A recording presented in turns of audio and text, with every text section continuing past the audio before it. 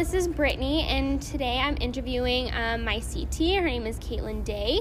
So we're going to start off first with our first question. She's just going to be introducing herself and to tell us a little bit about your teaching philosophy and what matters the most to you as an educator.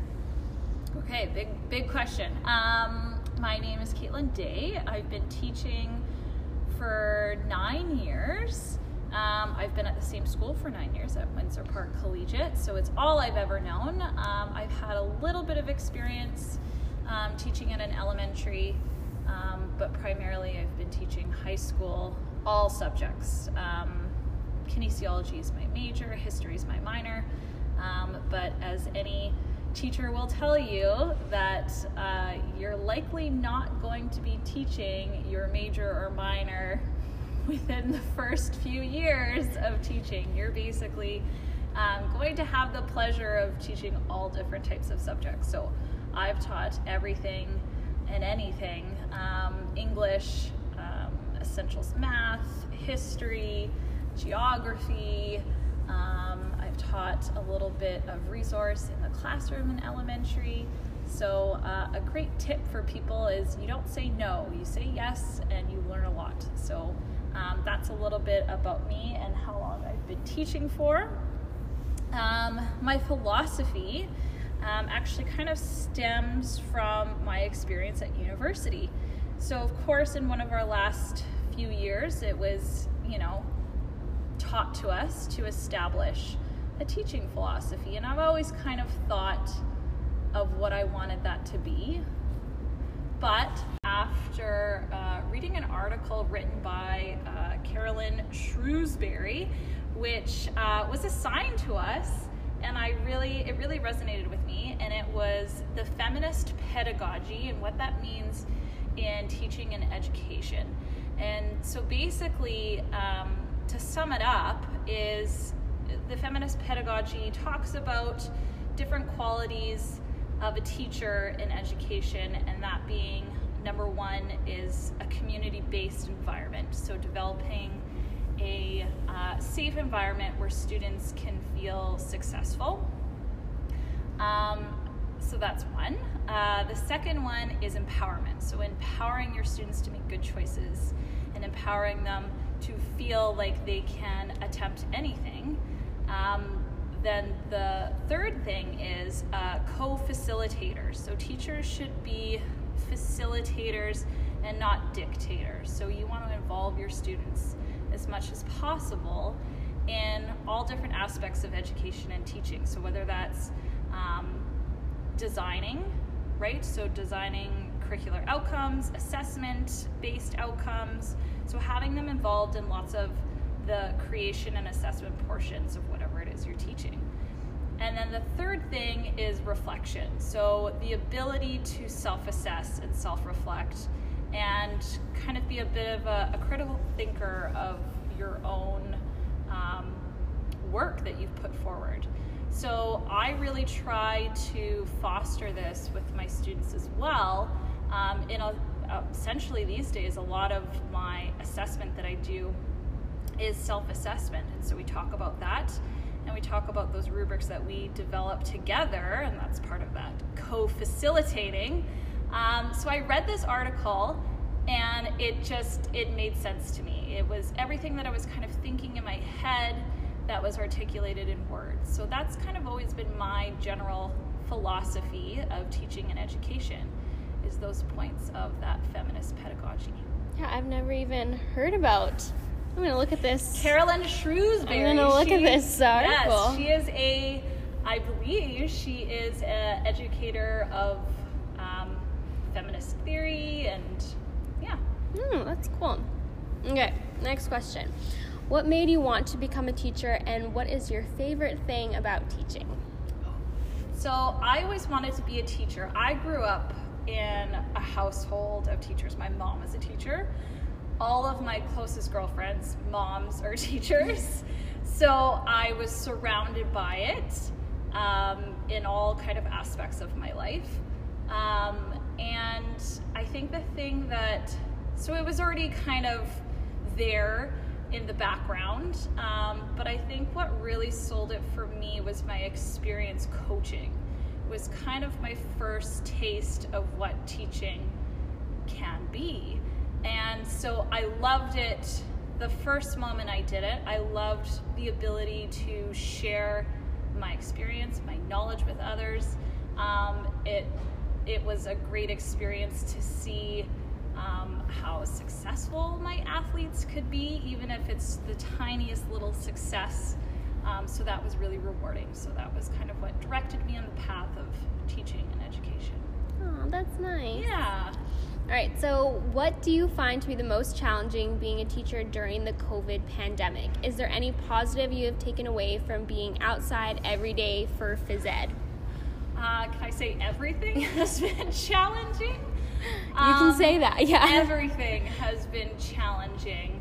I'm the type of person, and I feel like there's a lot of, this is just, maybe I'm generalizing, but I feel like teachers are a certain type. We're planners. We like to be prepared. I like to plan. Yes, we like to be prepared. We like to plan. There's not too many teachers I know that just fly by the seat of their pants. That's just kind of the type of people we are, generally. So I think the biggest challenge for me is kind of the unknown and the unpredictability and the constant flexibility that you have to have in order to do this job, because you can plan all you want, but I mean, if the weather doesn't cooperate, or if policies change, or all of a sudden we're in a code red and doing something very different, you have to be ready and prepared and accepting of the new changes that happen. And so that's been very hard to come to terms with, and kind of, giving myself a bit of a break, and that my lessons aren't going to be perfect. My outcome-based assessment isn't going to be what it was prior to COVID, but I would say that, that unpredictability and having to change things on a dime has been really challenging. Yeah, I've noticed that. Every day is different. During November, every day was different. What was your question about being outside? What has changed about outside? Is there anything you would take away from it? Positives, right. Mm-hmm, positives. That's what we want to talk about. I definitely will be changing my programming differently from here on out. I will be utilizing outside way more than I ever did in the past, and that is a positive for sure. Seeing the kids' resiliency of being outside, and their enjoyment of being outside, I think definitely is going to change how I plan and design my program now and my courses. So I think I'm gonna be outdoors a lot more, maybe not in the dead of winter so much, but even then, the outdoor activities we did this year, kids were really excited about. So I'm definitely going to be kind of that land-based teaching. I'm going to be doing definitely a lot more of. Yeah, without COVID, I never would have even thought of the ideas you could do outside, because I never did them in high school. Yeah. So you can do so much outside. It's really forced us to be creative. That's another positive that has come out of this experience. Mm-hmm. That we've done things in this year so far that I never thought could be done or should be done, but that's been a real positive. Okay. So was there ever a time where you thought throughout your university experience that education was not for you, or did you always know that this is what you wanted to do? I was probably one of the rare people that always knew that that's what I wanted to do. I started coaching in junior high, and I was like, this is it. I had my plan. I knew what I wanted to do, and I kind of stuck with it. There wasn't any point where I was wavering. There were some challenging experiences in university, a lot revolving around my practicum, because that is such an experience and an eye-opener. Mm-hmm. And I know know for many other people who I went through education with, like that was kind of the point where they realized that education was not for them. But for me, I always knew that's what I wanted to do, and so just being in the schools kind of reinforced that. Mm-hmm. Yeah, I feel the same way. Because I didn't do my practicum throughout my first degree. Yeah. So now having it near the end, it's such an eye-opener for like what it's really like. Yeah. Okay, so what are some of your strategies to encourage students to participate in physical education? Well, I think it all really stems from your ability to develop relationships with your students. You're going to get more out of them, especially in phys ed, if you kind of have that foundation of a good relationship, right? And that's little things like getting to know them and saying hello at the door and inquiring about their lives, I think is going to go a long way. So that's always kind of my first strategy, is trying to develop those relationships with students. So some other strategies that I have for engaging students in physical activity or phys ed is definitely unconventional games that I think even the playing field.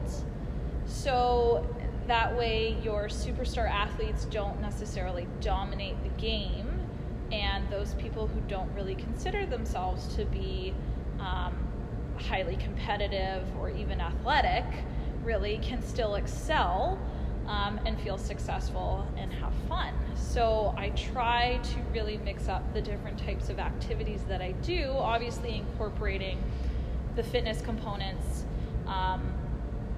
and even just self-assessment on, their perceived level of effort and heart rate monitoring. But yeah, I really try and change up the activities, and usually my high school students, I go back to the elementary days, the elementary classics. I always kind of think that you should leave your schooling experience the way you came in, with playing silly fun games.